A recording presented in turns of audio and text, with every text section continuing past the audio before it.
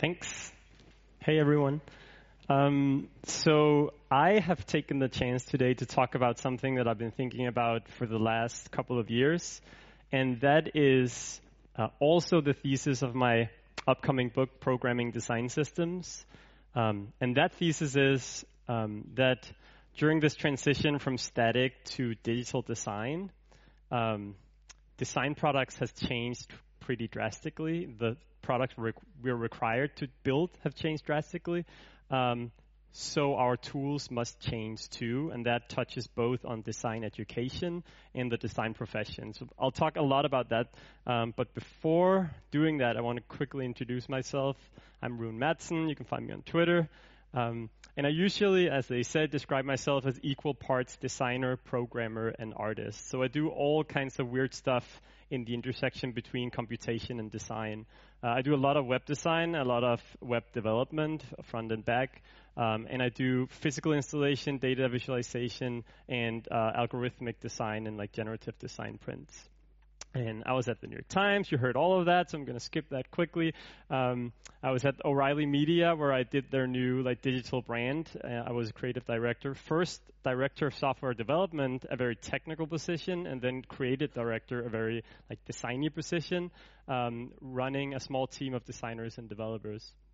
But I want to talk about where I am today, which is at New York University's Interactive Telecommunications program, which is a really odd program that has existed for 35 years. So it's a new media program, 35 years old. And it's a program that accepts a very diverse crowd. So architects, designers, lawyers, dancers, musicians, and throw them into a 2-year graduate program where they learn to program and use electronics. And first of all, we're super proud that it's a technology program where everyone codes and is 60% women. I think the best way of describing this program is not so much from the student body and the faculty, but from this amazing one-day event that we have each year called Stupid Shit No One Needs and Terrible Ideas Hackathon, which is a one-day event where participants conceptualize and create projects that have no value whatsoever. And my two favorite projects from this is the non-ad blocker that blocks everything but ads on a page, a Chrome plugin, and Picnic, which is a Chrome plugin that orders a random meal to a random location and Ubers you there. But because it says something about the way that we approach technology at the program. It's not so much about the newest front-end frameworks. It's about taking an overall look at technology and the impact to culture. So what I want to talk about today is this question. If I ask you to define the role of a graphic designer, what would you say? And I've been thinking a lot about this, and I think my answer would sound something like this. Traditionally, a graphic designer is someone who uses shape and color to communicate a piece of content on a static surface. And the word static surface might seem weird for those of you who work in web or in mobile development or game design. But to understand that, we must look at the history of graphic design. This is a handsome gentleman, William Addison Dwiggins, who actually coined the term graphic design in the 1920s. And he was a craftsman, he was a printer, and he used the word to describe a new way of working with different kinds of typography and imagery to kind of convey meaning with the stuff that he printed. And when we say graphic design, most people think about products like this: posters, business cards, printed matter. And what's important to understand about these things is that until the digital revolution, when I say design, it actually described much of the process of creating a thing. Design was everything from the blank canvas, the ideation, to creating a full replica of what was being sold to people. So the production phase, the printing phase of making these static products was a minor detail to a big design process. And obviously, as you all know, design products have changed pretty drastically over the last decade because we all spend a majority of our time now looking at screens instead of paper. And it's important to say that digital products are not the same as printed products. because digital products need to be shown at screens at different sizes. We all know responsive design. They have dynamic content. And most important of all, they allow users to interact with it. We can use motion, gestures, animation, moving away from the static product. And something I think a lot about is this idea of what happens when a very linear narrative, if you read a book, it's from A to B. What happens when that is replaced by a very complex set of states and transitions in a piece of software and a system? And what happens when systems become so complex that designers cannot sit down and make these one-off designs and put them in the system? And so we need to use code and programming languages to procedurally generate designs. This is a automatic spaceship generator that I found I think was really cool. So what I am writing about is that for a field that actually rooted in the fine arts, this has been a super difficult transition. Because the tools that we use are entirely modeled on processes that came before the computer. If you sit down in Sketch or Photoshop or Illustrator or any of the UI tools, everything on the left-hand side are things we did with our hands, like the crop tool, the marquee tool, the brush tool. We have replicated in a digital environment, but it's all like based on the history of graphic design. And for graphic design education, I teach a lot. That has caused huge problems because you have to figure out how do we teach these things. And what many, if not most, schools have opted to do is to teach this waterfall philosophy where we have the creatives over here, the designers, and we have the implementers and the technical people over here. And we teach a throw it over the wall principle where designers are come up with ideas and then let the technical people implement them. I read a lot about graphic design, especially from the 50s and 60s. And here's a quote from Paul Rand, a famous American graphic designer. He says, "It's important to use your hands. This is what distinguishes you from a cow or a computer operator." And I mean, I agree with him, maybe not the equality sign between cow or a computer operator. What I would argue is happening is that if this was what the world looked like once, we are seeing a world where the production phase is actually growing to be a really complex thing. And with with apps and games and even websites that are still page-like or has the page metaphor, the guts of making the thing is in writing the software, feel like the transitions, the states, and the way it feels happens out of the realm of what traditionally design has been. And I'm often reminded about this comic. I'll give you a second to read it, if you can read it from there.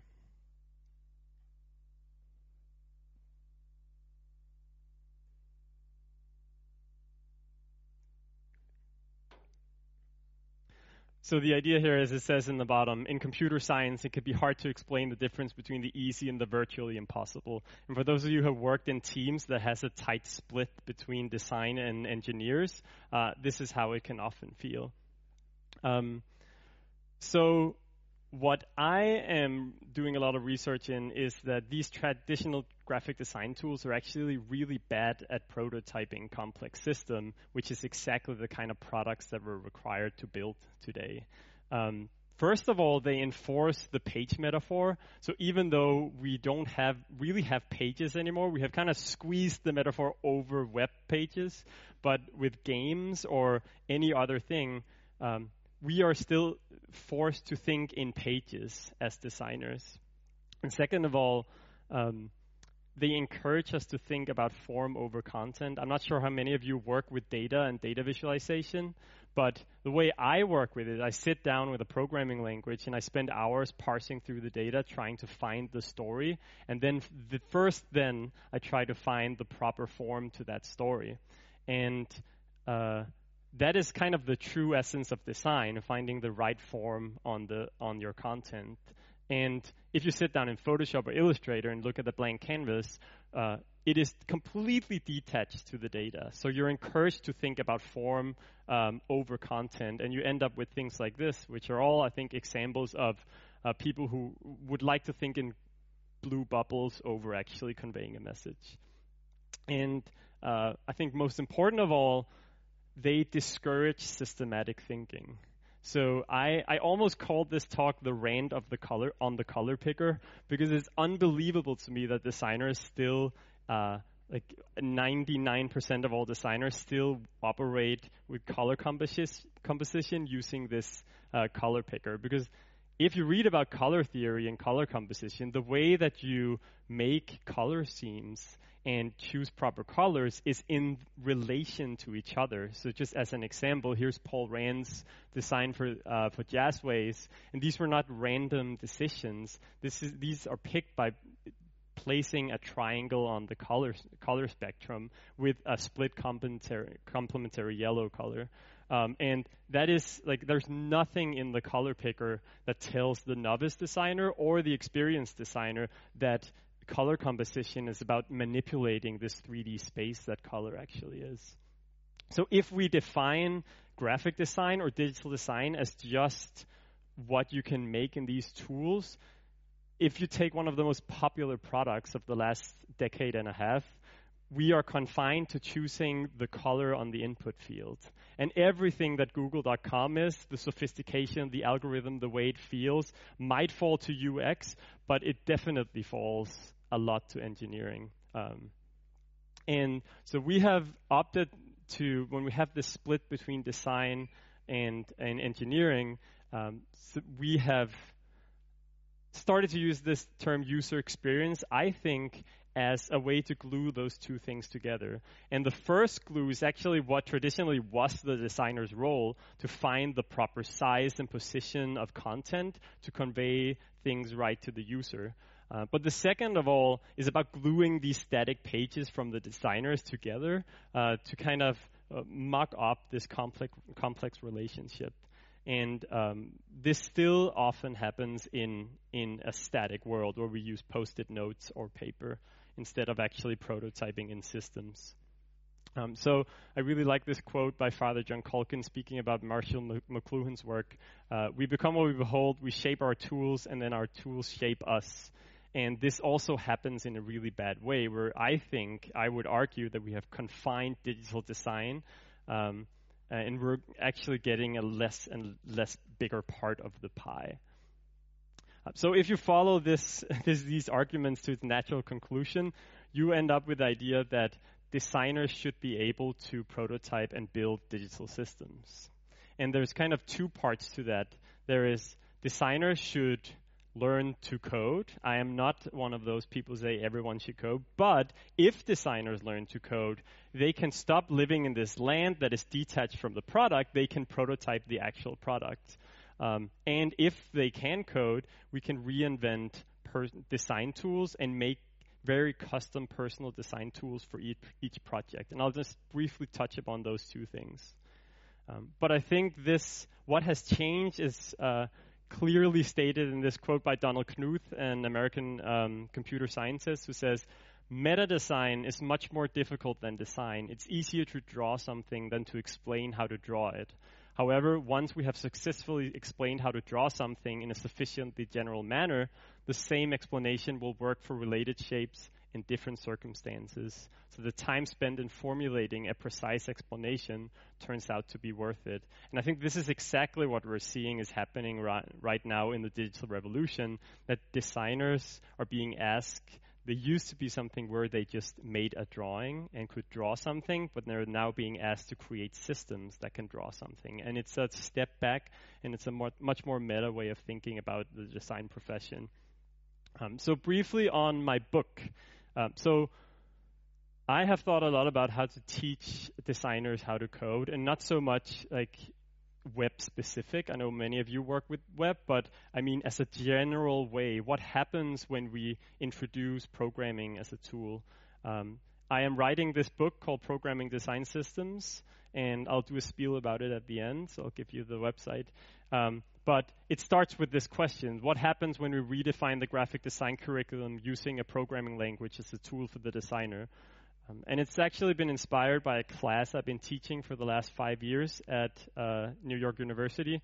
called Programming Design Systems. And it's a very traditional graphic design class where the students, we learn about form, color, typography, grid systems, and then the students, instead of going home and creating a design in Photoshop or Illustrator, they go home and write a piece of software that produces a design or many designs. They go and print it, and then they come to class to get design critique. And one big emphasis on in this class is teaching that systems has always been a part of graphic design. This is 2 books from the Swiss design era in the 70s by Joseph Müller-Brockmann and Karl Gerstner. And even stuff when we say like data visualization, this like people have been thinking about these things for decades, if not centuries.